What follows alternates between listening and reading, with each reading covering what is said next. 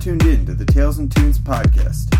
This week I decided to do something a little different and have a guest on who isn't a DJ, but someone who is still very involved in electronic music culture. But before we get into that, let's rock this week's track pick of the week.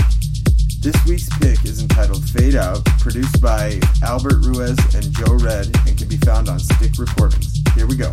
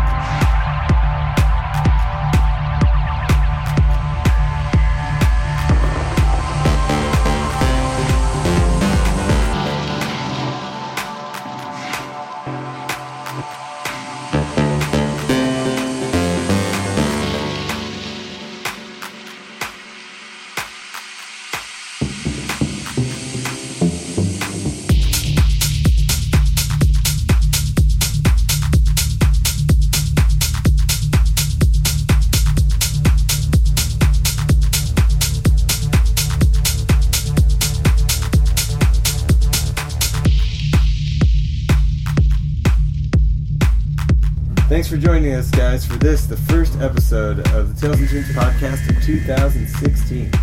This week, I have my first guest who isn't an actual DJ on the show, but he's a promoter and a longtime thrower of parties, shows, events, all electronic in nature. He's worked Movement Festival 5 years and counting, as well as toured as an employee for Insomniac for a couple years. He now resides here in Denver and is the owner and operator of Afterglow, a private event company. A longtime friend of mine, please welcome Alex Johnston to the podcast. Alex, thanks for coming on, buddy. Hey man, glad to be here. Thanks a lot for having me. Yeah, absolutely. Some of you might be asking how, if he's not a DJ, what are we going to do for the mix? Well, I will be providing the mix for this week's episode, and that hasn't been done, and we're at episode 15, I believe. So thank you. That's my request. He asked who the DJ could be, and I wanted him, so only appropriate. Cheers to that.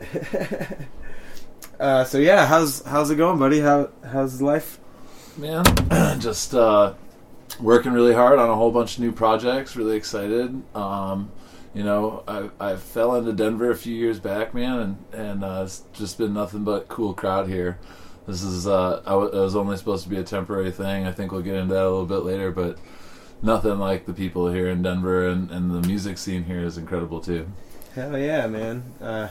I've been through a lot with this guy. We met in 2008 at Ultra Music Festival, and since then we've done the Ultra thing in WMC 2 more years after that. And then I think we've been to 8 years of Detroit and counting as well. Shit, together. Man, I'm losing count. There's been so many. Absolutely, and not to mention countless parties here in Denver and the Midwest, from the mountains to the plains. Yeah.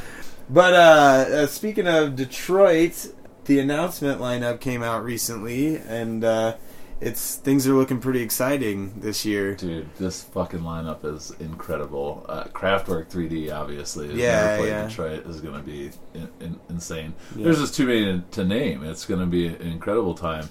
You know, I recently made friends with Golf Clap. They're going to be there again this year. One of my favorites is Eddie Fowlkes. We had him play at the Denver Winter Showcase last year. All really cool people, man.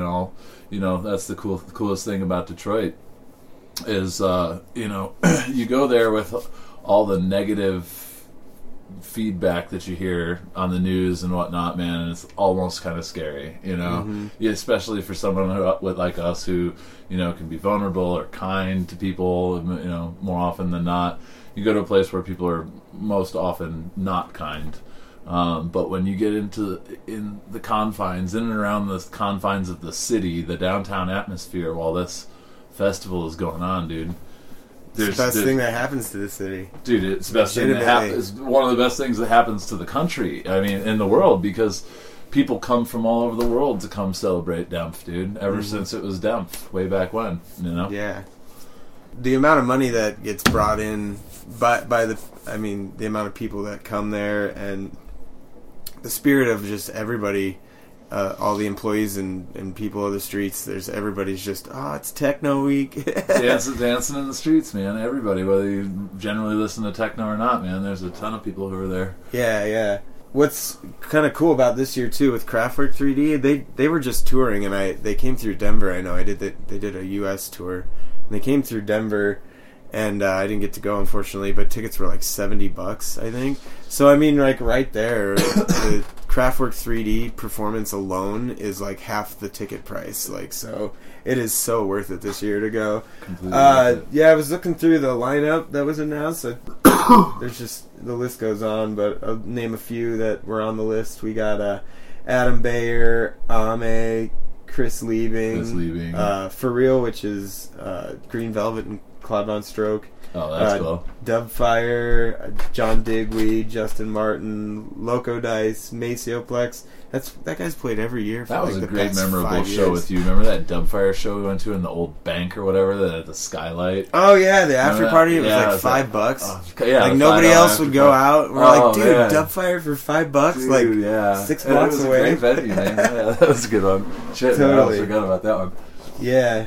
Who else? Nina Kravitz, Magda, Matador, Richie Houghton, like always, Seth Troxler, Tale of Us, Ellen Alien, Kyle Geiger, Lee Curtis, Mike Huckabee, and then probably the one that I'm most excited about because I haven't ever seen him, and he's just starting to come around America a lot more now, is Scuba. So that'll be fucking exciting. Cool. Mm-hmm. This year, yeah, I'm kind of flying by the seat of my pants. I guess I haven't even actually, for sure, like, I'm 100% in and going. My girlfriend's not going this year because of can't get the time off of work with all the other shit we have going on. Okay. So I think my plan is really just to wait until like it gets a month or so away, and then there's always people like, oh, we have an extra spot in our room or something like this. Just kind of like leaving it up to chance and just going with the flow, especially since I won't have my girlfriend there. Just kind of let the whole thing. Yeah, let the weekend take me where it wants to. If I'm supposed to go, I'm supposed to go. So. Well, I know a dude in Detroit. I know a dude in Detroit who's got a spot open. So. Oh yeah. That's a great transition because let's get to know you a little bit. You are from Detroit. Is that where you were born? Yeah, man, I was born in Detroit, actually in the city limits of Detroit. I'm a native Detroiter, but I grew up in the suburbs. Spent time, split home, so spent time with dad, spent time with mom on opposite ends. Both pretty, upper middle class communities.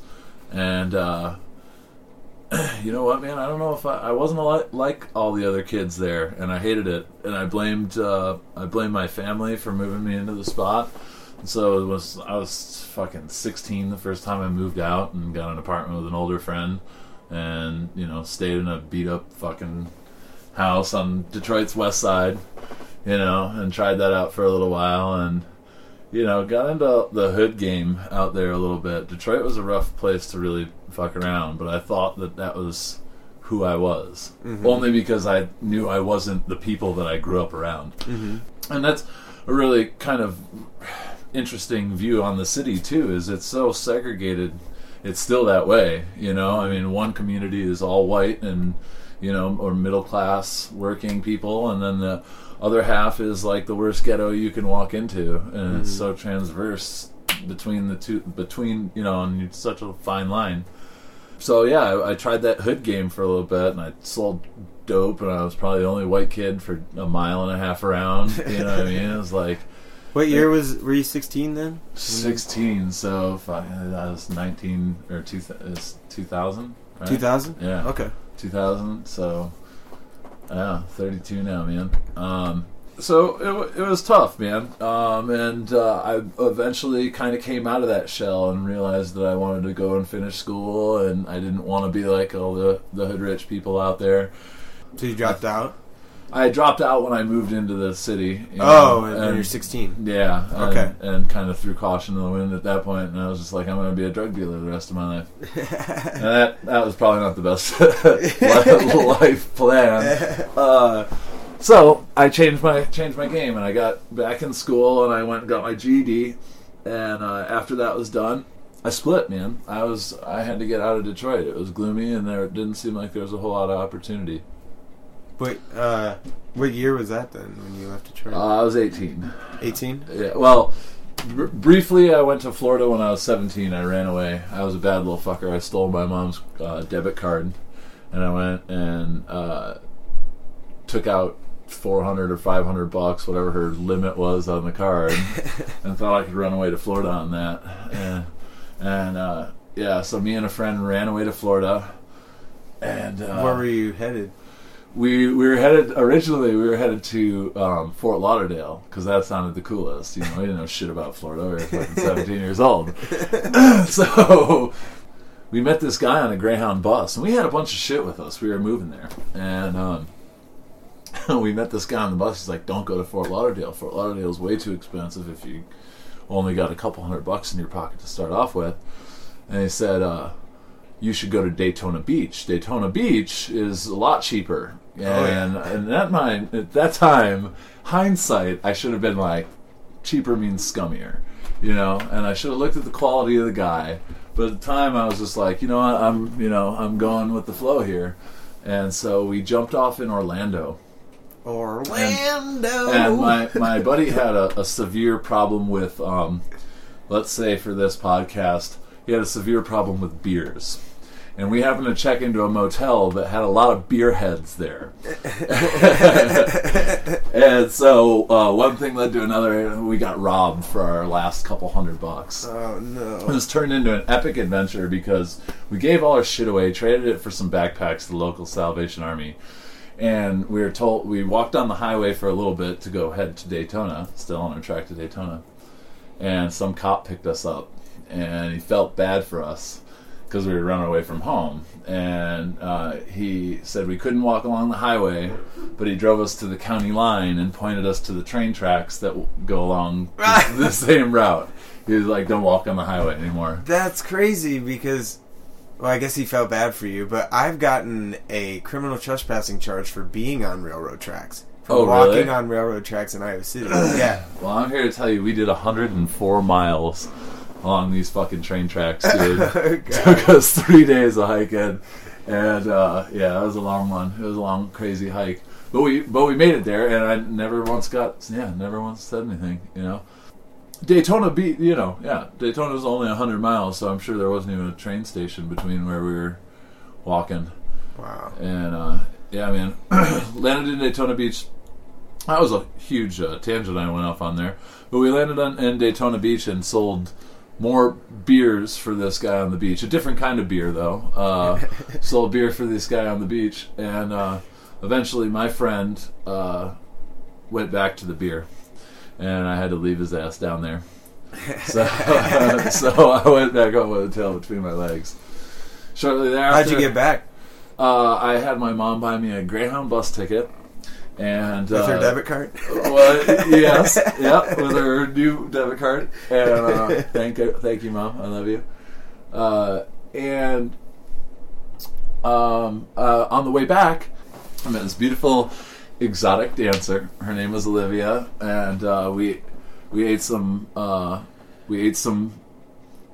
beers on the bus on the way back, and tripped our balls off.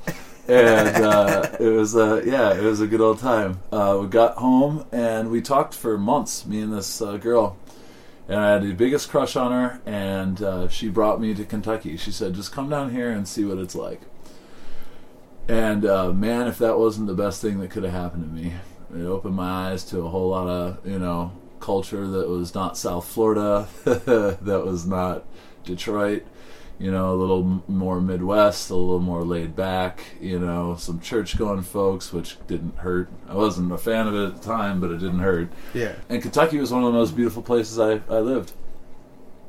I spent... what year's that then? Well, I turned 18 when I lived in Kentucky, and used to sneak into this strip club that our friend worked at. She'd get me in underage. And so I was 18 all the way through 21, so 3 years. 3 years. I spent my 21st birthday there. Right on. Yeah. A lot of bourbon drinking there. Yeah. I went there first time I walked into a bar, and I was like, "Yeah, I'll have a vodka on the rocks." So they're like, "You have a whatka?" No. No. Here's a Maker's Mark. Shut up. Drink your Maker's. I actually have a funny Daytona story. Well, not Daytona, but it was Orlando. We stayed in Daytona, but I mentioned it in an earlier podcast. But me and Rhiannon recently went to Universal Studios on our trip. Yeah. And we were staying in Daytona, and a good friend of mine who's from Iowa but lives in Daytona now, Kyle Bully. We had one night before we flew out in Orlando to go to party in Orlando, and he knows some. Orlando parties can be sick. But yeah, good drum and bass. Yeah. Well, we went to go check out just like the bar scene. Really, my buddy Kyle's gay, and so he knows a lot of cool, fun, entertaining spots. The first place we went was some bar. I can't remember what it was called, but it was like this underground, like red, like velvet seats and everything. And we walked down, and it was actually a sex bingo night, just randomly. And we're like. So basically, it's free bingo. You play bingo, and then if you win various dildos and lubricants and Sounds like Orlando. Yeah. That's Orlando in a nutshell right there. We didn't end up winning anything, but it was super entertaining. So then where'd this one come from then? I thought you brought in your ass. Sorry, Mom. Anyways, we went to, he took this other place that's called the P House. Have you ever heard of the P House? No. Never heard of the P House. Okay. No. So the P House. What the rest of the story consisted of. So I'm thinking, you can stop right there. It's super entertaining.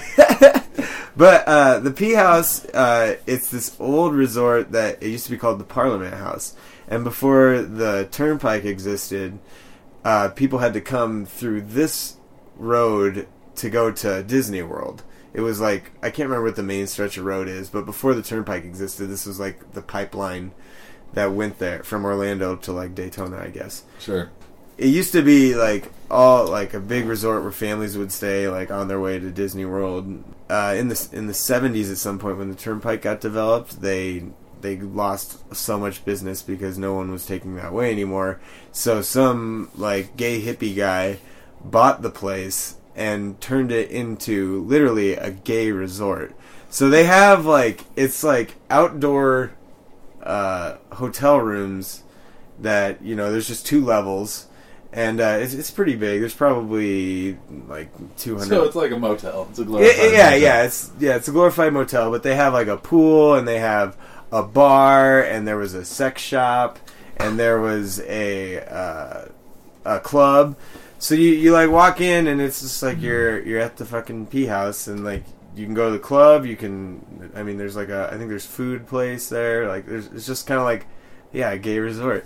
All right. So we go into the bar was called the Bear Bar, and then the club it was a hip hop night, and it was super interesting because me and my girlfriend were literally and Kyle with us. We were the only white people in the establishment, beginning to end. I've never seen so many gay black people. It was pretty entertaining. But anyways, Kyle, before we had to leave, this has turned into a giant rant, but it's pretty funny. So there's this game called P House Roulette, and what it is you walk around the hotel rooms, and if the hotel room has their windows open, or the shades uncovered, and people are fucking, and you're allowed to watch. But if the door's open and there's people fucking, that means you can join. So we were pretty intoxicated, and we started walking around and playing it's not P House Roulette, it's P House Bingo. So we walk around and like literally looking in all like and I actually started periscoping. You know what periscope is? Yeah, I heard of it. Yeah, I started periscoping, which is for those of you who don't know, it's an app. It's an app that allows you to just live stream whatever the hell you're doing, and then anybody in the world can watch. They just got to find you on the map and go in. So I was literally walking around wasted, like, oh, are we gonna see anything? Are we gonna see anything? And like the only thing we saw was like a 60-year-old dude with like just a shirt on and his dick hanging out, but there was no fucking to be had. Like, not that I'm disappointed. I was just gonna say you sound. But yeah, there is some fun to be had if you go to Orlando. Interesting place with the right tour guide, I suppose. But, right. So when you were during that whole period of time between 16 and growing up, what kind of music were you into? Like, oh man, I think as a kid, I grew up with more. Well, my dad was a classic rocker. He was a rock and roll DJ out throughout my life growing up, you know, and a pretty well-known one. And so yeah, I was heavily influenced by the music that he listened to, man. You know, it was a lot of rock and classic rock of the day. I think the first CD I ever wanted to buy was an Ozzy Osbourne CD because I liked the way the cover looked. And my mom was like, absolutely not, he bites the heads off of animals. So I remember that. I think I've always been into music that other people didn't like. But yeah, I liked a lot of rock and roll. And then alternative, I was into, I think Bush and No Doubt were the first concert I went to. That was because it was my first concert. I went with my sister, but that's a good concert. It was still a good concert, yeah. And and then I got more introduced as I got older. My dad started introducing me more into the concert scene, and I got to go backstage with them and see the inner workings of these big shows that were put on. And I was always fascinated by it. But I think the first electronic music I heard, besides Sasha and Digweed, my sister used to listen to Sasha and Digweed constantly when I was a kid. That was really, yeah. And she'd play it for me, and I don't know. I was a kid, I didn't really get it. And it was really brand new at the time. The whole concept was new. I wasn't in that trending culture at the time. So this DJ, the first DJ I heard was this kid moved a couple houses down from me. He was from Texas. His name was Travis something or other, and he played me DJ Kioki, and I think that was the first real electronic music that I heard and liked, and it kind of really got me thinking. I think that kind of switched the whole vibe. And then of course by that time, I forget what station it was, but there was a station that played from midnight to 2 a.m. this really fast DJ Godfather juke music, you know what I mean? Mm-hmm. Junk, junk, junk, junk, junk, junk, it was but it was cool, man. It was the in thing at the time. So what was your first party then? Oh, fuck. So the first party I think I went to was an Under the Bridge party, which was this fucking beautiful place under the Ambassador Bridge. And we'd do 1,500 people, well, that's what it felt like at the time. 800 to 1,500 people, I think. We did a lot of parties at the Packard plant. My first actual party was Under the Bridge, and I don't remember who spun. I snuck into the party. It was all kind of like an underground thing that I was doing with some older kids. But I think the first real party I remember was Plastic Man, Richie Houghton spinning at the Packard plant. That was an epic party, and if you guys have never been to Detroit or heard of the Packard plant, look it up.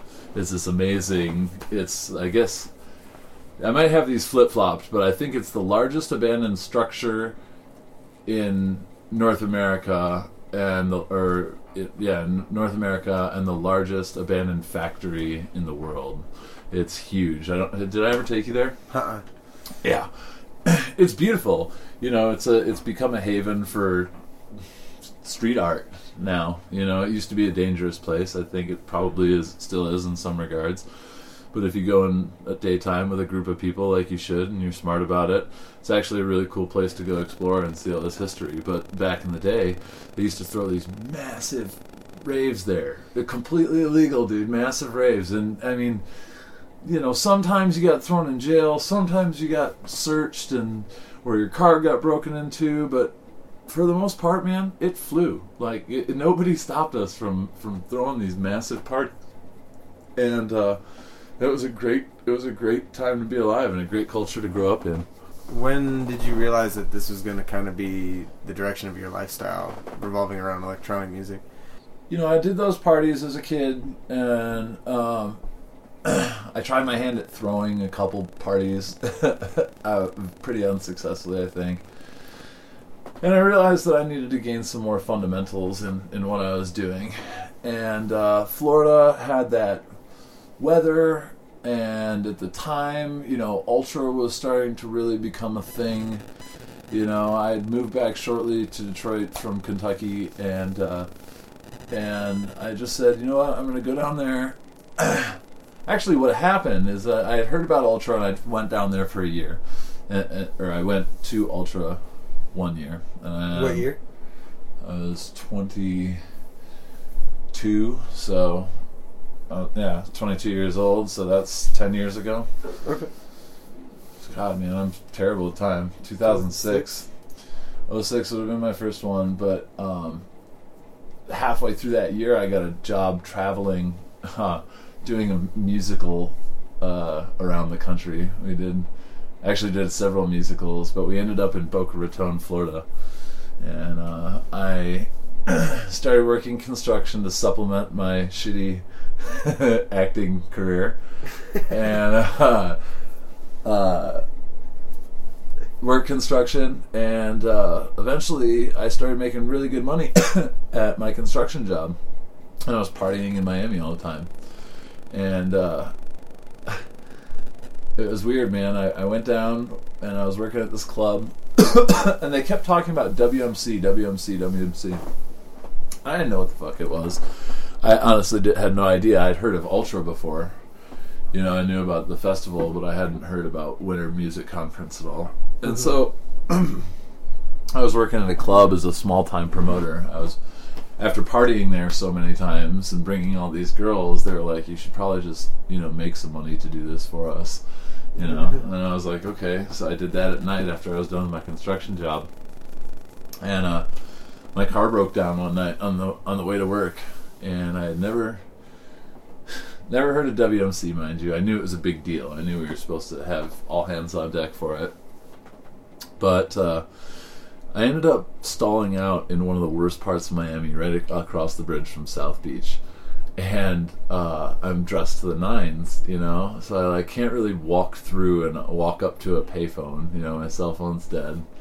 And I had to walk 3 miles across this bridge, and I got to this bar, and I called into work, and I was like, this is what happened. I'm definitely not coming in. I got to get my truck towed or my car towed or whatever. And this Englishman at the end of the bar starts, talking to me all friendly like, and, we bought each other a couple drinks or whatever. And, he asked about what I did, and I told him I was a promoter and I love music and all this. And he goes, yeah, it's Music Week this week. I said, yeah, I heard. And after talking to this guy for about an hour and a half, he goes, if you ever want to talk business, you can come up to my room. Or if you want to continue to talk business, you can come up to my room. I'm upstairs. And I was like, some 60-year-old guy, asking me to come up to his room in Miami Beach. It was probably not the outcome that I wanted. But he gave me his card anyway, and we said our polite goodbyes, and that was it. And a bartender came over to me, and he goes, are you stupid? And I was like, no. And he goes, that guy just invited you back up to his room. And I was like, yeah, I got the innuendo, dude. And he goes, no, man, that guy has the penthouse at this place. And he's like one of the major players in this whole weekend that goes down. Little did I know I was holding Steve Coe's business card in my hand, who is Alex Coe's father. Alex Coe is Sasha.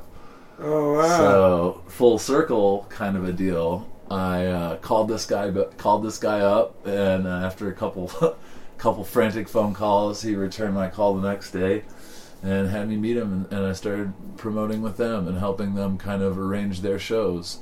And I was just a little monkey. I did whatever they asked me to do. It was a book, go in and talk to the club manager and see how many tickets, or give the wristbands, or do, what I mean? It was just all simple stuff. But they gave me a shot in it, and it was really cool, man. That was I really decided that's what I wanted to do.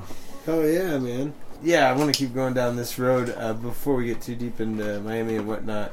I want to address that you do. You've been struggling with health issues your whole life. What are they, or when did that start happening? I always knew, ever since I was a little kid, that I had this condition called Marfan syndrome, which is a connective tissue disease. I'm not going to go too deep into it. Look it up. But I was told that I would have to keep an eye on my heart throughout the rest of my life. And that was fine. But there are all these other inherent complications that I wasn't told about that started appearing when I was like 17, 18, 19, where my lungs would collapse. And sometimes one, sometimes the other, sometimes both at the same time. And this was just a condition of life for me. It was something that I couldn't really do much about. We went in, did multiple corrective surgeries that were supposed to fix it. And, every time it was like, yep, it's fixed. And then 2 months later, I'd be back in with another collapsed lung. Mm-hmm. So we went through that for a good long while. Happy to say that most of it is out of my way now. I'm on track for my last surgery, which is actually tomorrow, believe it or not. Ow! Ow. Yeah, so that'll be the end of that little history. But it gave me a whole that kind of played into this whole growing of me and Afterglow and our friendship and everything else, man. Because I still growing up in Detroit had a long, hard road to learn, man. Because not everybody acts like they live in Detroit. Mm-hmm. You know what I mean? That was a tough one for me to grasp onto because I still put up all these defensive walls in weird ways, you know, and that was a tough thing to learn. But I think through my illness and through doing, you know, still staying in a strong community and but having the realization that life is too short to be a dick, mm-hmm. you know, really helped me kind of get all this on track. Yeah, just to give the people an idea, how many collapsed lungs do you think you have, or how many how many days have you spent in a hospital? Collaboratively or like over? Total. I think total, we're looking at close to 2.5 years. Wow. Maybe in a hospital bed, you know, 30 days, 60 days, 90 days at a time, you know, and then there's plenty of 1 or 2 days where I was in there and small deal and they didn't have to do a chest tube or whatever, or I had to go in for scans or whatever. I've been in 2 helicopter rides. I've flatlined once. I've never, you know, I don't really remember that. I don't remember that experience, but you know, all those things, every time it happened, I told myself, I'm going to get better. And you know what happened? Every time it did. Mm-hmm. I got a little bit better every time, you know, and I was like, what is it that I'm cutting out of my life this time? You know, because it's too precious, man. You know, there's no room for bullshit. Only room for real nigga shit. Absolutely. You're a fucking fighter, that's for sure, man. And you were there through a lot of it too, man. Shit, man. I mean, people like you who were constant and, you know, calling me on the phone and everything else, man. I couldn't have done it without that. I couldn't. Hey, your first time coming to Iowa with me to stay for a couple weeks, and you ended up being in the hospital for like 80% of it. God. It was like, yeah, this sucks. You're to Iowa and he goes to the hospital for like the whole time. That shitty Iowa air you guys got there. Yeah. You were saying how you got involved in Miami. So this would have been 2006. 2006 was the first time. 2007, I met another promoter who is actually also Denver local too. But I met him down there, and he knew Sasha and Digweed really well as well from doing parties. And doing their annual boat party. And so I got to see a little bit of what his life was like. We had a debaucherous weekend with a whole lot of beers of all different kinds. And I think we were up for about 7 days straight. Microdot brews. yeah, exactly. So at that point, I really wanted to reach out further. And so I started looking into what it takes to get into festival and music production. You know, I mean, there are many years of going to these big festivals and doing club promotions for, you know, acts, but I really wanted to put the whole thing together, man. I wanted to see, you know, how the stages come in and how everything gets erected, and how, you know, at the time festivals were, you know, I mean, Ultra was around, but there weren't huge festivals like this going on like there are now with the EDM culture. Yeah. You know, you had to travel to go to a good show. And Ultra was really one of those, you know, it was a great first for me, I guess. You know, to see it larger than life form, because it's not always that way, but the base is always still there. And if you do it the right way, you've always still got that awesome crowd of people like they had at Ultra 2006. Yeah. You know, and so that sort of segues, man, into you know, getting back to Detroit again, and I had to pay for some stupid ass mistakes that I made when I lived in Detroit and was making mistakes as a kid. and I did 7 months in jail, and I got out. This after more health problems. I got out, and we went. I went to one of the founders of Paxahau, Jason Clark, and I was like, "How can I get involved in movement?" You know, and he said, "Well, you just start by volunteering." So I volunteered for him for a year, and I came back the second year as a volunteer. They loved me, I loved it. You know, it was moving, shaking. Once again, I'm back to the low man on the totem pole. Nobody cares about your references really in this industry, unless you're a promoter, unless it's who you've booked. Yeah. You know, otherwise you start as a grunt and you work your way up. You know, I hadn't really done anything at that point in time, so I was just happy to be there. Mm-hmm. And halfway through the second year, they cut me out of the volunteer team and put me on as a production assistant trainee. And I've always gone back as a production assistant for them every year since then, because the Paxahau family is way different from any festival I've ever worked anywhere. The crew is, the solidarity amongst them is very Detroit, very cool, very solid, but they're very close circle. Mm-hmm. You know, it's a hard thing to penetrate. So, but I learned a lot from even these guys who kept their secrets pretty close, and I'm thankful for that too. Yeah, it's awesome to see you get watching you every year become more and more like part of the team, and going from a volunteer to getting paid. And yeah, I've been able to do every job that there is. I mean, you know, I've picked up trash. I've swung lights and hung rigs and climbed shit and, you know, hung curtains and moved speakers and set guitars. I mean, you name it, you know. And then we've hooked up PAs and now run lighting systems and run projection systems and run sound, you know. And every year I just strive to learn one new piece of the pie, you know. So 2006 was your first Ultra. My first Ultra was 2008, and that was when we actually met.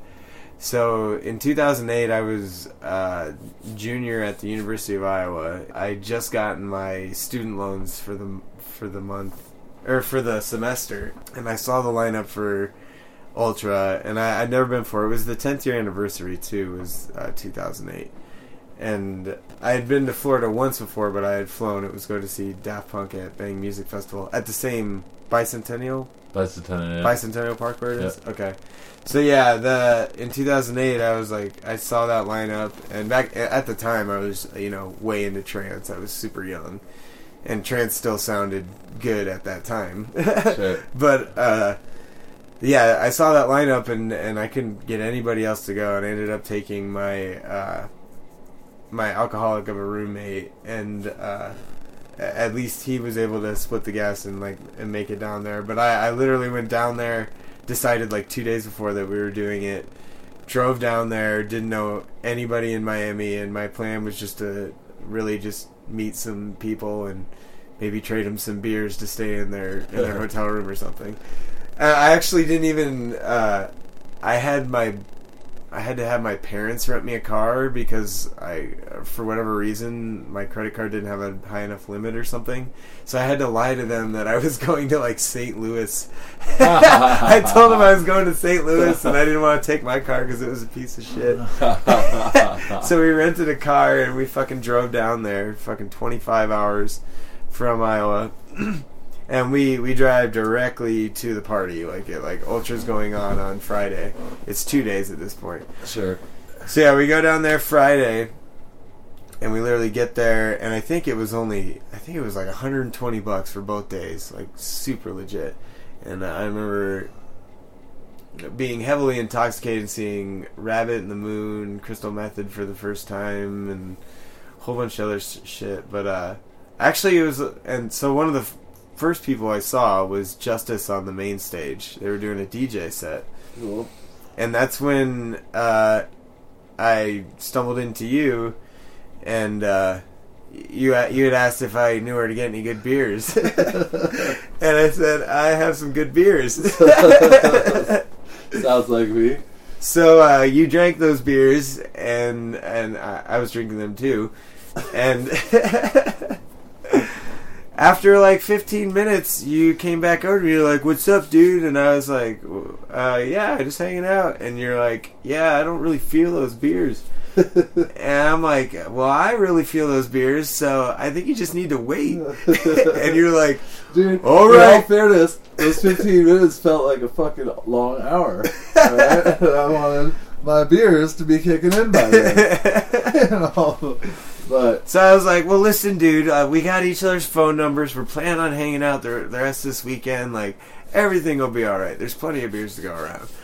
We ended up just, like going our separate ways or whatever, just like as you do at a festival. Yeah, that was it, man.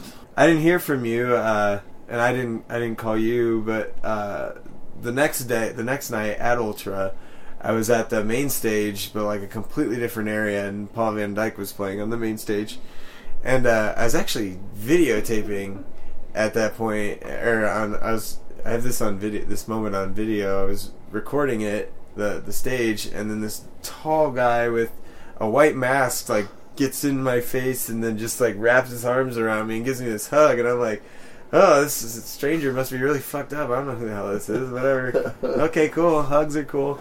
And then you took off your mask. I'm like, "Oh my god, Alex! Holy shit!" Well, what are the chances did I run into you? And I guess we gotta say, like, both times we met that time, like, there's at least 50,000 people in front of the stage. Like, it's a massive stage, and somehow we managed to, paths crossed at those points. And you took your mask off, and you're like, "Dude, I am so sorry." Oh, needless to say, I think we forgot to mention that the beers ended up kicking in, and they were really good beers. But you're like, "I'm so sorry, man. I can't believe that."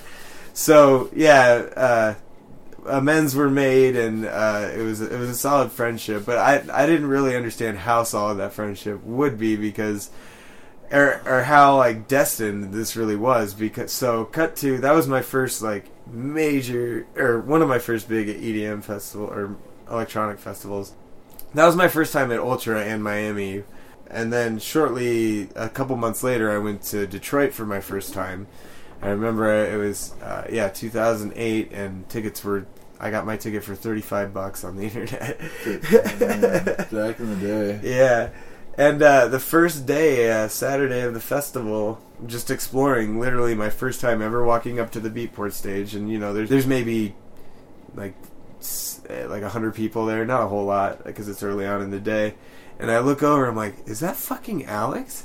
And I went over, and we're like, "What? What are you doing here? What are you doing here?" I'm like, "Well, I live there." He's like, "I live here." I'm like, "I thought you lived in Miami." You're like, "I live in both." I'm like, "You live in the place with like two of the craziest festivals?" Like, that is just gangster.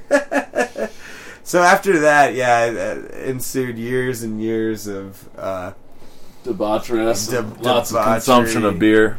Yes. What? Are there any stories we want to tell about over the years? Something. Yeah, I'll never forget the time that we were walking into Ultra, and we had bought a fucking probably 300 whipped cream chargers. Yeah, this is 10 years. This is literally 10 years, or no, I guess 8 years, almost a day. But we're adults now, so right. We don't do this kiddie dumb shit anymore. Well, speak for yourself, sir. Speak for yourself. No, yeah, man. I mean, we were walking in, and we had probably a couple hundred nitrous chargers, and they had given us, because we had gotten our badges from WMC, they had given us our WMC bags that year. Was that 2010? Yeah, because it was 2009. 2009. Yeah. No. It was 2010. You're right. Because 2009 was the year that Jordan came down. Okay. The year Carly came was Carly and Joe and Paul came down. Right. Yeah. Okay, so it was 2010, and they were giving us these DJ bags, like vinyl bags. It was the 25th anniversary of WMC, so if you bought the badge, you got a free like record bag. It was awesome. That's the one I'm talking about. And they had this little plastic flap, I guess, to keep your vinyl from sagging. It helps keep the bottom of the bag nice and flat, right? Yeah, so like a rectangle. You can keep your stuff in there. And we put a couple hundred nitrous chargers under there. And I remember walking in, and I don't remember who we were walking up to at the time, serves me right, because we were using a little metal cracker, like one of the ones that you fill the balloons up with. Yeah, one of the balloons with. And we were just doing it straight out of this damn Well, we thing. were at Sander Kleinenberg. He was on one of the stages, and we were like to the right of the stage. I mean, but we were just walking into this thing. I'm pretty sure we had just gotten in the entrance. We had just gotten everybody turned around, and the first thing we did is we walked to that stage. Yeah. So we're like surrounded by like at least 5,000 people. We're on the like right side of the stage. Oh yeah. But first off, we were doing them into the balloon like you're supposed to. And then, like, my genius ass is like, why do we even need the balloon? We can just do it straight. Out of the little fucking thing. So we do that a couple rounds, and then... Yeah, it was like playing Russian roulette. Cause we didn't know we were. We had no idea, yeah. On the involuntary Russian roulette.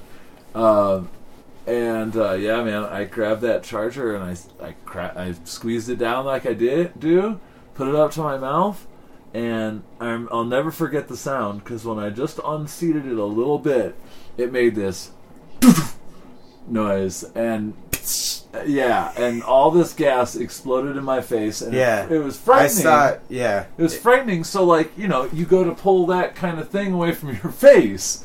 Little did I know that my lips had already completely super frozen to this object of metal. And I yanked like a 1/4 inch of chunked lip out of my top and bottom lip. But we all learned a valuable lesson that day, and you can thank me, and everybody else can thank me for this too. If you ever go up to a festival where they're charging $8 for a bottle of water, and all you do is run up with a bloody rag in your hand and put it to your face, and pass everybody in line, they will give you whatever you need. All you need to do, you don't even need to say anything. They probably can't even hear you. You put the rag to your face, you have lots of blood or blood color on it, and they'll give you whatever the fuck you want.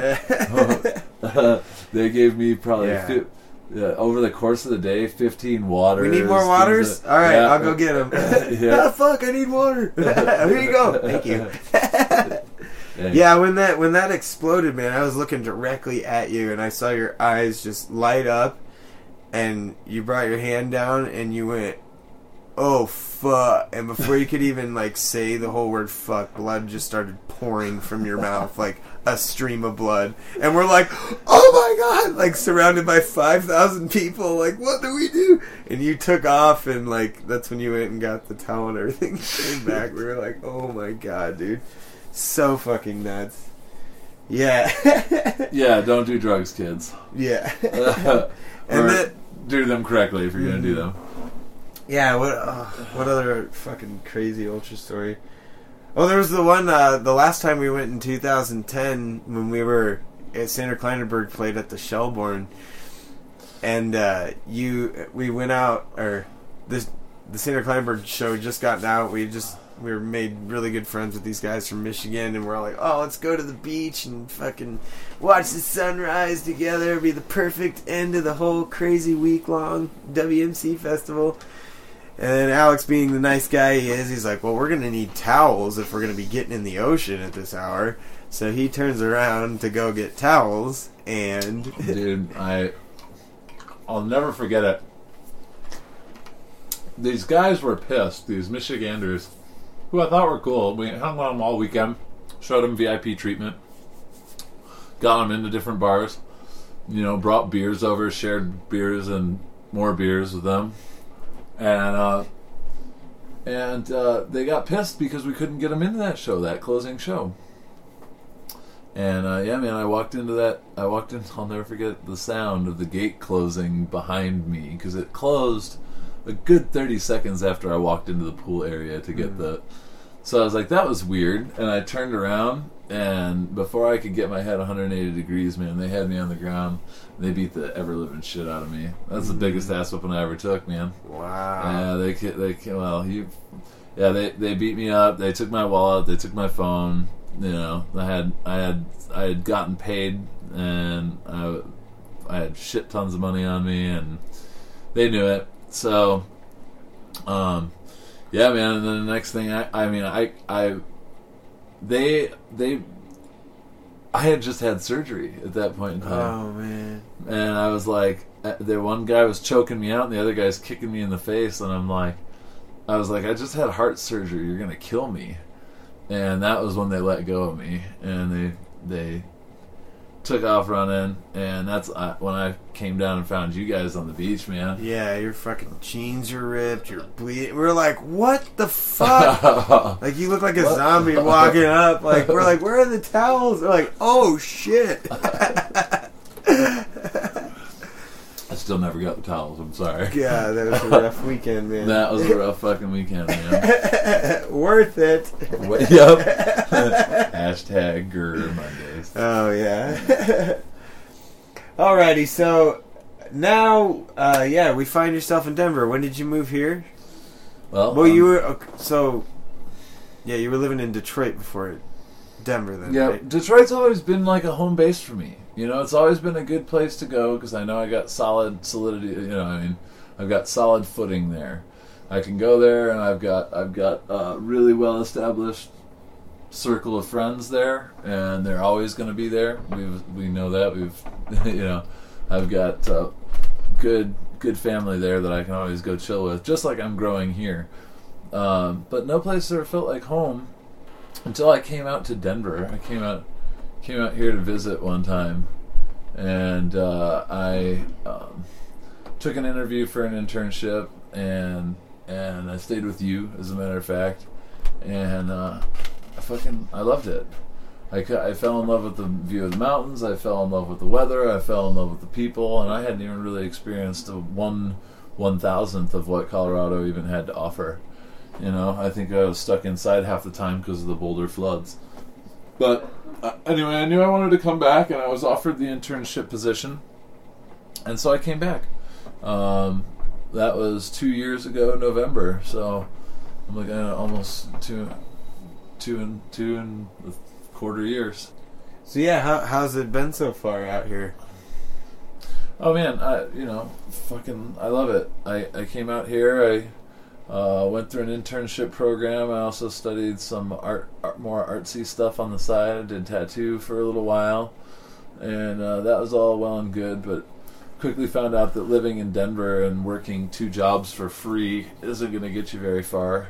So I gave up the tattoo stuff, and the internship ended, and I had to make a decision at that point in time. It was, do I go back to Detroit with the knowledge that I've learned, and apply it here in the scene, where, mind you, Pax-Ahow already is, and like I said, they're the biggest, and they have a very close-knit circle. There wasn't really much hope of me getting into that, and there wasn't much hope of me being competition to that.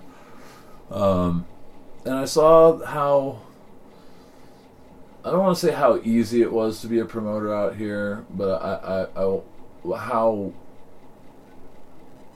easy it was to be a promoter out here, you know, and come in and really, you know, have people hear you out, see something. I mean, it's not an easy job by any means, but you know, you get stop blocked in LA. They do stymie shit. If you're encroaching on somebody else's party, they're calling the cops on your party, and they're getting you shut down and all that stuff. There's a little bit of fairness out here to it, you know. That's like, hey man, you do your parties, I'll do my parties. We'll leave each other alone. Just, you know, there's enough attendance to go around. There's definitely enough attendance to go around. Exactly. So, you know, that vibe really struck me, and I just said, this would be the perfect place to launch this idea that I'd had for a while. And I didn't know it as Afterglow at the time. I think we came up with the name Afterglow sitting around a bar table together, you, me, and Derek Saucier, and somebody else, you know. sat there and thought up, what we were going to do is we were going to start throwing parties here and really kind of putting our vibe on things.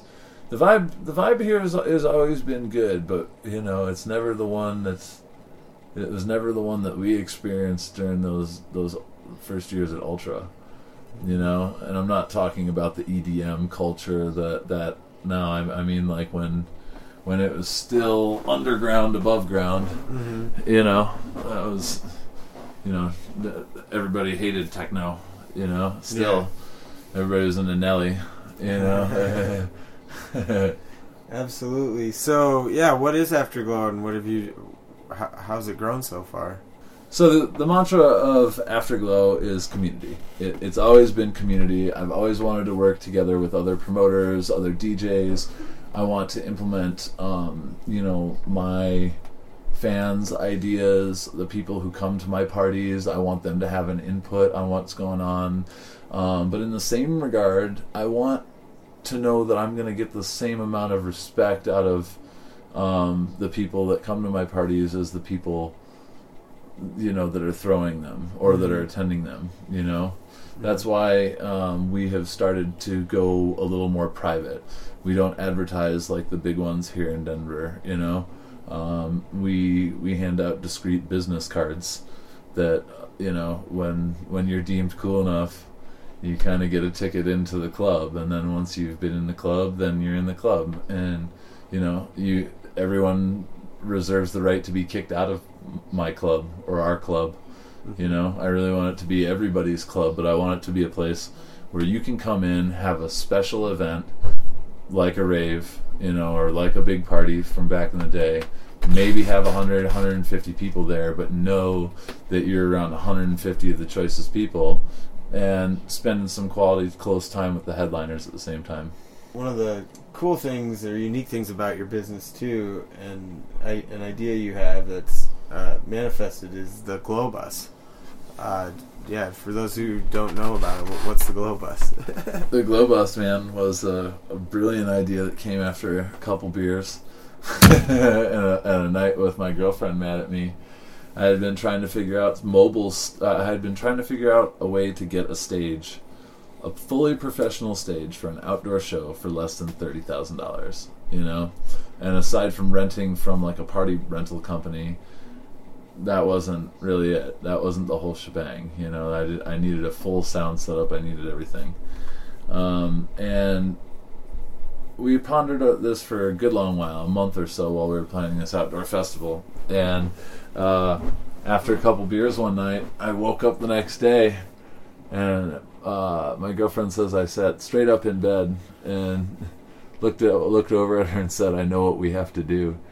And she's like, "Okay, what is it now?" Rolls her eyes at me, and I said, "We have to build a stage that can go anywhere, like a fully professional stage, something that's, any of the headliners would be proud to play on, and not be like, I played on this janky carnival stage, And so I was like, I toyed with the idea of trailers and everything else, and I said, you know what? No, it has to be self-powered, Make these vehicles, and it wasn't just, at the time I was just thinking one, and the bus came along. It was what never manifests the way you have it in your head the first time, right? But it came out better, bigger and better. We found a bus on Craigslist for $1,000, put a year of hard work into it, stripped it down, and built it back up into a custom artist lounge with one of the most banging sound systems on the inside. We've got 8,000 watts running to the inside now after our upgrade, and we do about 10,000 watts to the outside. But we're pushing 127, 130 dBs, inside the bus, which is the sound of a jet engine, loud as a jet engine taking off from 100 feet. So, yeah. Yeah, we've had some good times on the bus. You brought it up to Together, which was cool. Yeah. Did you have people play on the bus? Yeah, so, the bus itself is a mobile stage, right? So the inside of it is definitely an artist lounge, but the ultimate purpose is that we can pull up with this bus and do a party of 300 to 3,000 outdoors, all on a self-contained rig. Like I said, we got 10,000 watts of power powering the exterior. We can do a 7.1 surround sound for 500 people, which sounds fantastic, by the way. Or we can set the speakers up in an exponential with a delay to do a straight crowd of 2,500 to 3,500 people outdoors. I mean, you pick the space, and we can go big. We can go really big with it, and it all sets up in less than 2 hours. Hell yeah, man. Yeah, we I've gotten to play the bus a couple times. One of the most notable, though, is Halloween, or the Wednesday before Halloween this year.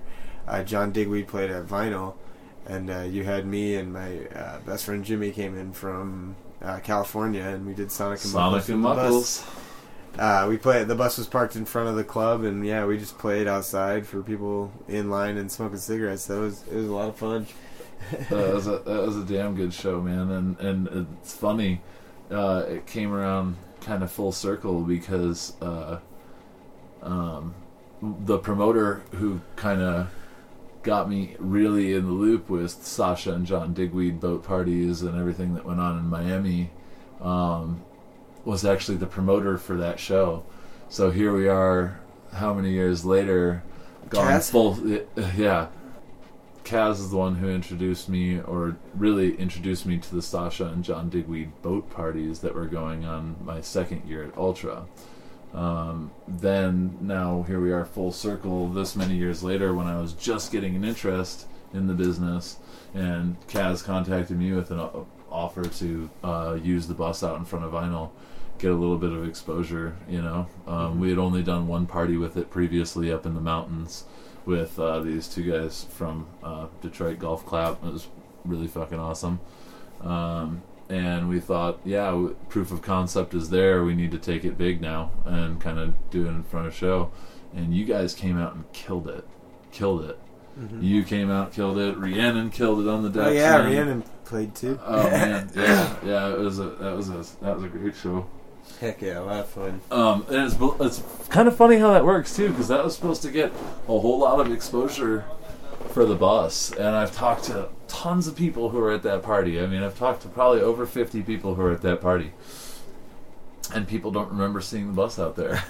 And I think that's kind of a good thing. I think that it's kind of like we created a good enough atmosphere that people walked out and didn't even realize that they were like outside of the club standing, and had a whole nother room outside. Yeah, you know what I mean? So completely. So yeah, what upcoming plans and events do you have for the bus? Well, we have a really amazing party that's coming up early spring. It's called Glow Chateau, and we're going to take the bus up. We've got 9 rooms for rent. One has got 9 individual bunks. The rest of the rooms are king and queen size beds or multiple double beds. But we're going to rent out by the room, and it's going to be a live-in scenario with the headliner. 2 days, all inclusive with the ride and passes for hot springs and snow tubing, which may or may not be a thing at that point in time. Now that we have to push the dates back. We're also working on our second vehicle now. It's going to be a pickup truck. That's going to be a little bit smaller rig than the bus. We'll still be able to do a good 600 to 1,000 person party outdoors. But we wanted something that was a little more versatile. Like when we spent time up at Together and all several mountain parties we did this summer, the bus couldn't take some of those backwoods oh man, it's places. amazing it got that far up there. Yeah, actually it is. Trooper. Yeah, it is a trooper. He took some bangs from it, but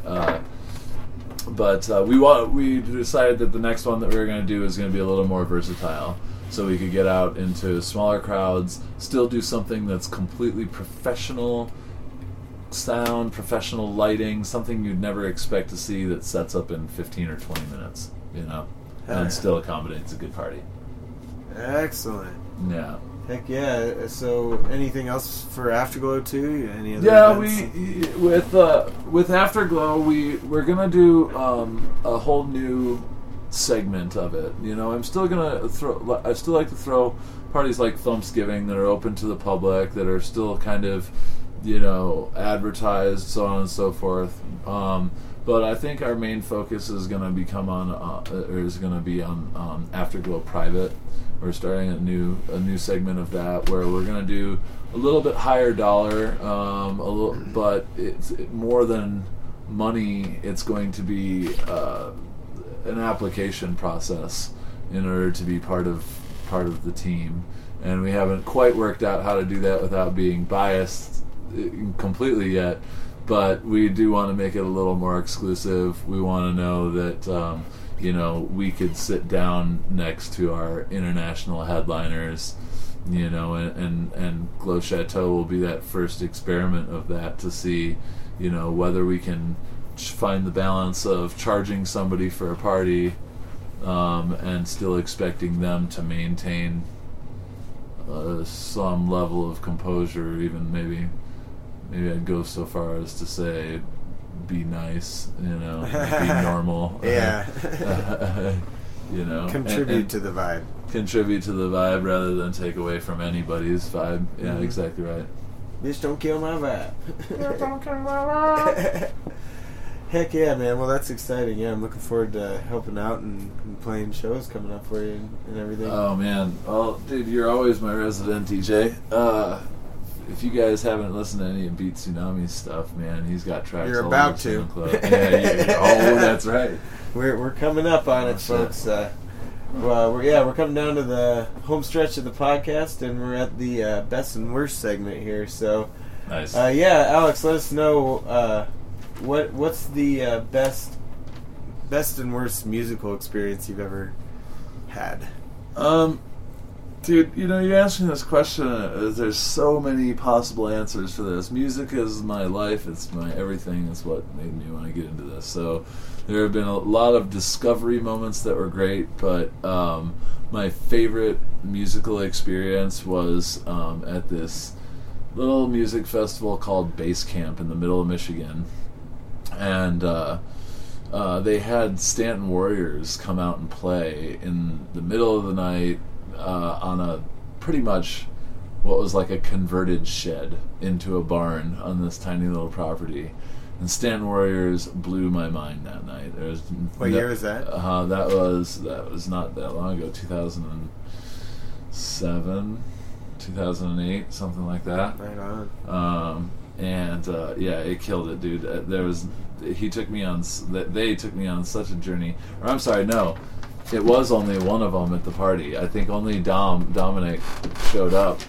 Something happened with the flight. Oh, shit. Yeah, so everybody thought that the promoter was lying about it, too, because it was like, oh, yeah, Stanton's flights got all messed up, and they're not going to make it. And everybody's like, yeah, everybody kind of doubted it for a minute, man. They thought he was playing everybody to get them to buy tickets. So, but of course, Dom ended up showing up, and man, it was one of the most beautiful things I've ever seen. Fuck yeah. Worst one was last year at Red Rocks, dude. They say it, Pretty Lights. I mean, I've never been a huge fan of Pretty Lights music. You know, you can weird out to it sometimes, but you go for the show, and I went on just one hit of beer, and I was by myself, and yeah, man, the poor guy was slumped over the decks, dude. He was so...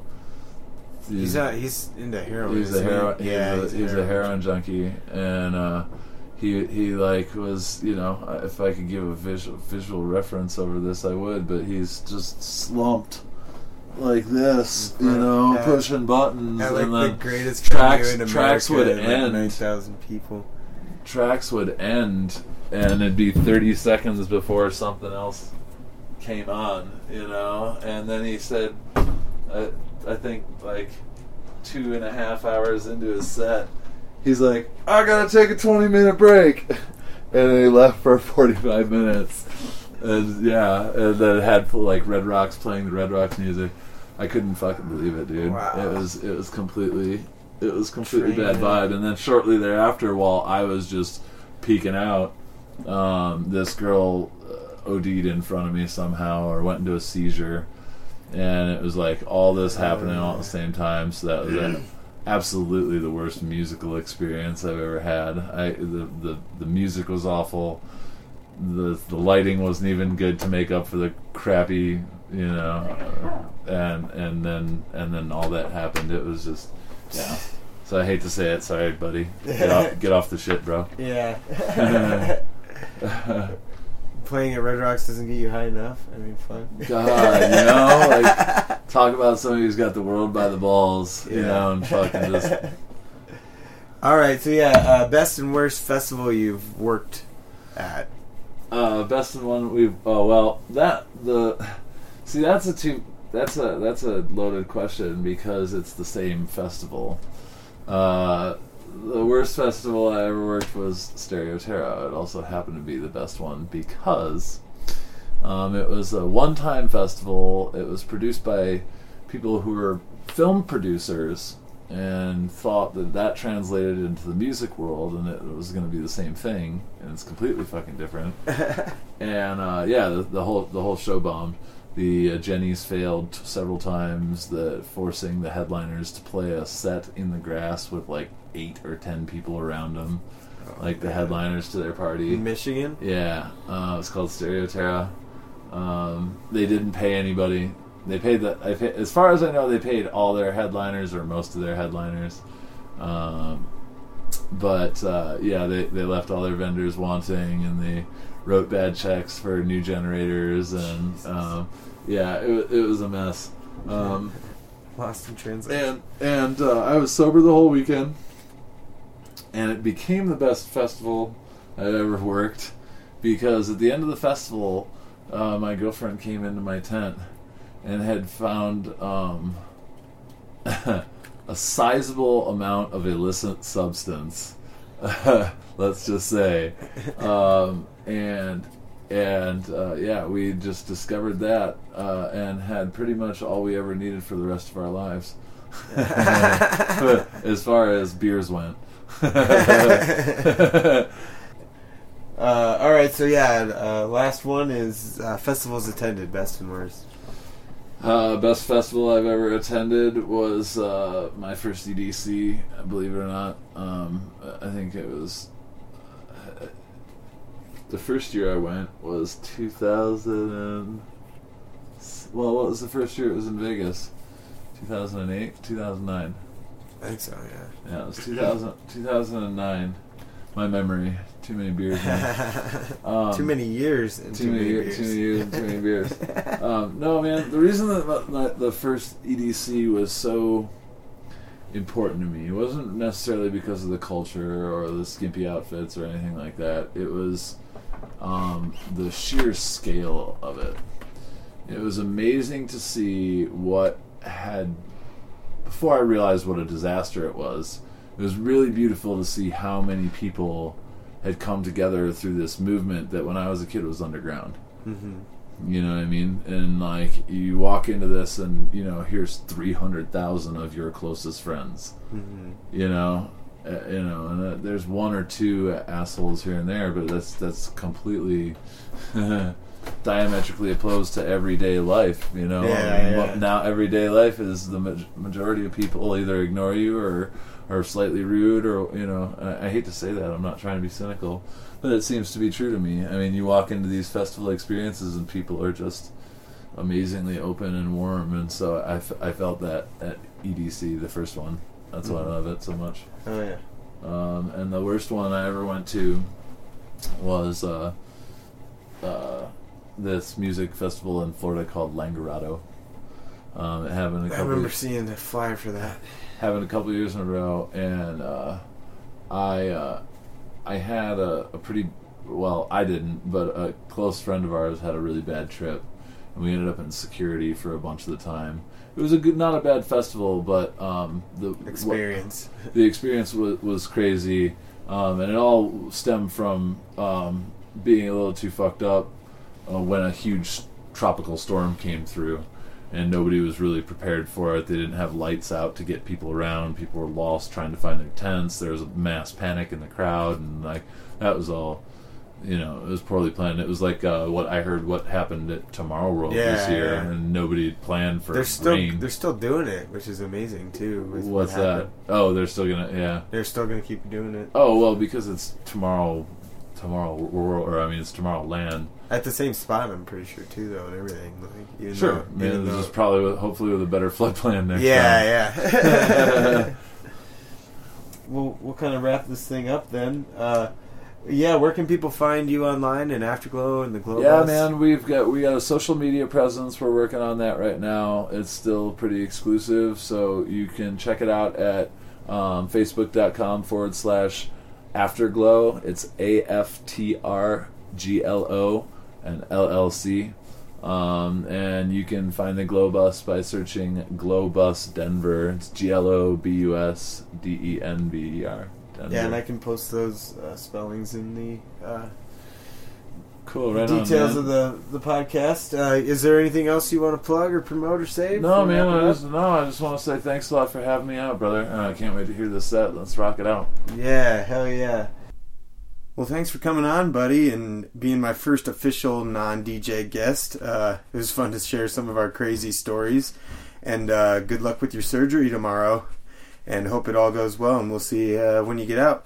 But otherwise, man, we'll go ahead and throw on this mix. And the mix I'm going to be providing is from a party I played in 2014 up in the mountains. It was actually not too far away from where Together was hosted, just down the road a few miles. And the party was called Luminescence, and the party was thrown by Liz 11. I've had quite a few people asking me for this mix, so it's fun to finally get it out there for everyone's listening pleasure. So without any further ado, this is me live at Luminescence in 2014. Enjoy, guys.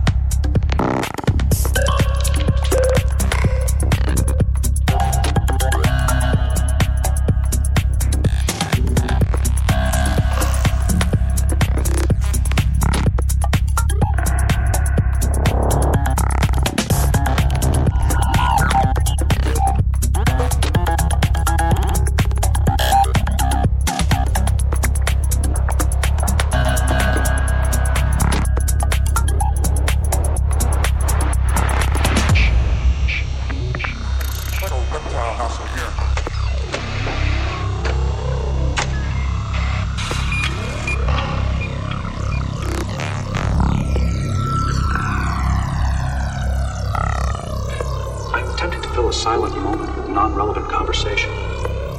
Small talk. I found that humans often use small talk.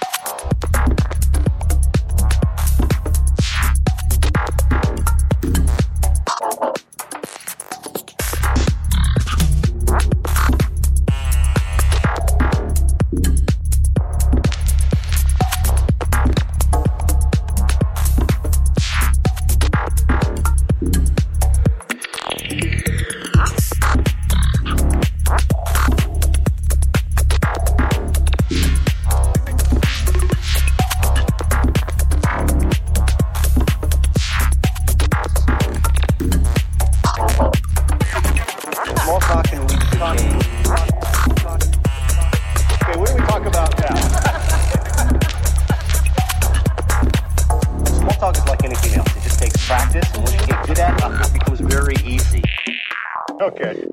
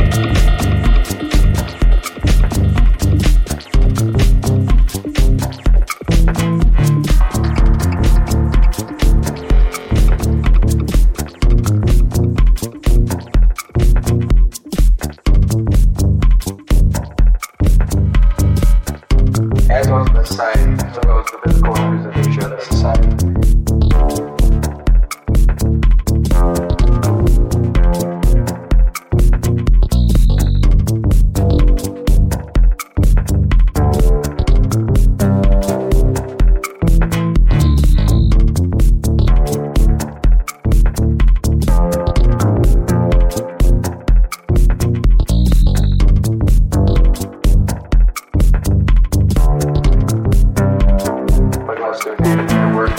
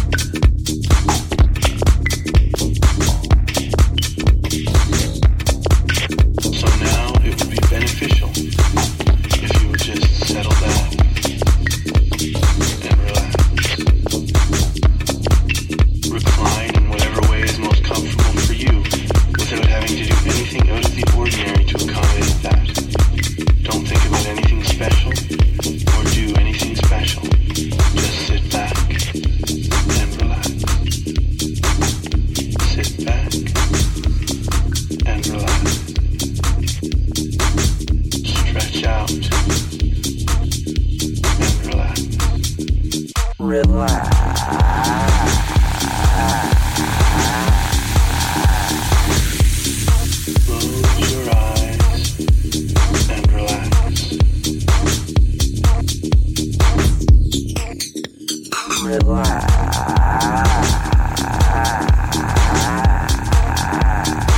physical sensations of relaxing.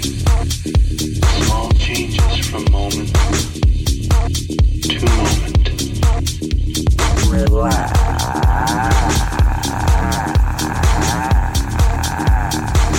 As I speak to you gently, pay particular attention to your breath, to its motions into your lungs.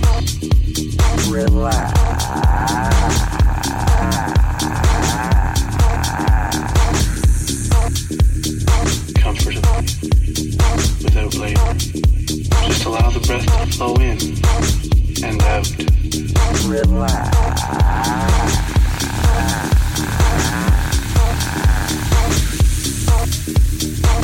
In and out. In and out.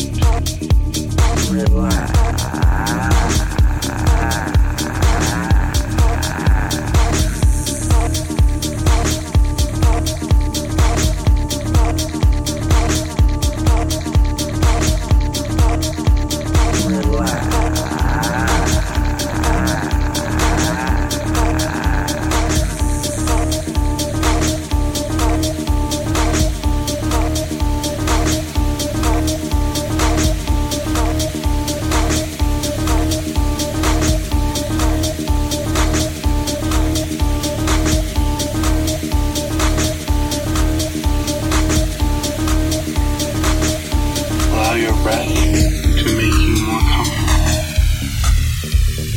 more relaxed, more at ease. You to be more relaxed. Concentrate. Focus. Breathe.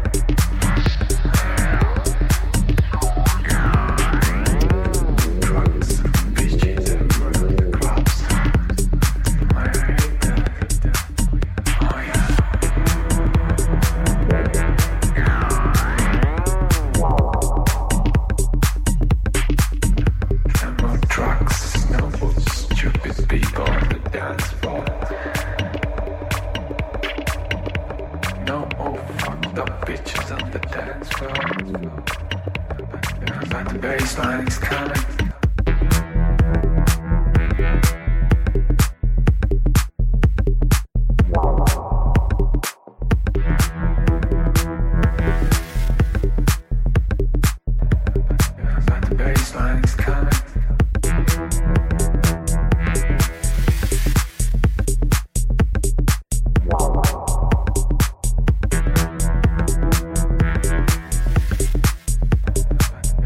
Baseline is coming.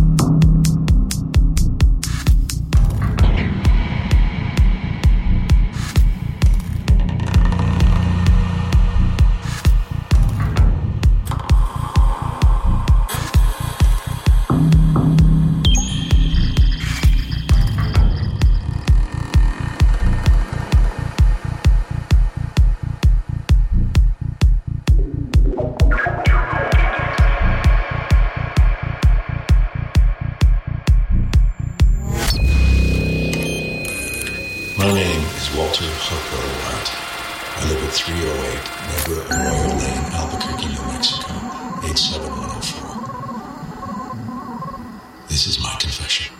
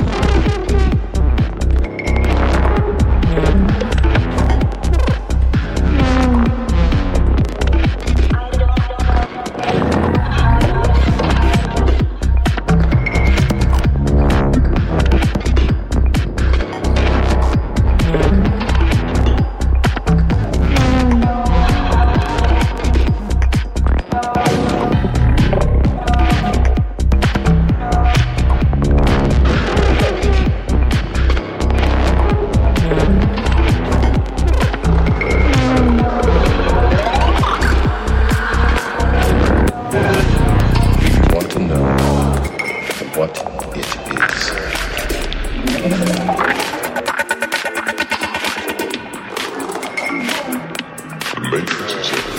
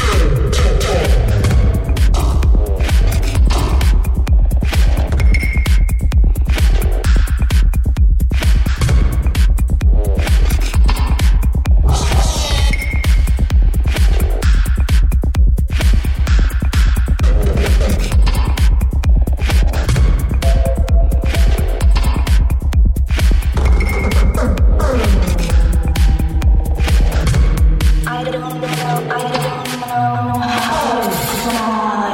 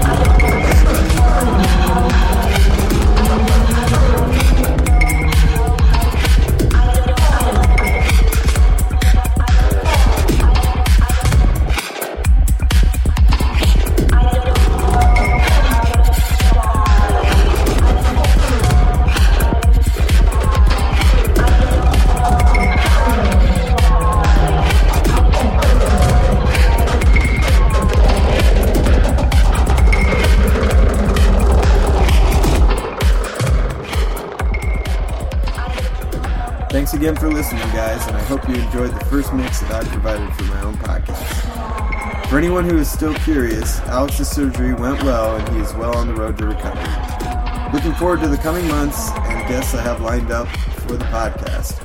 Next on deck is Denver local Nick Payne, followed by Devin Gilmer, also a Denverite, And then sometime in March, I'm having Paul Anthony on as well, so lots on the horizon. Take care, guys, and we'll catch you next time.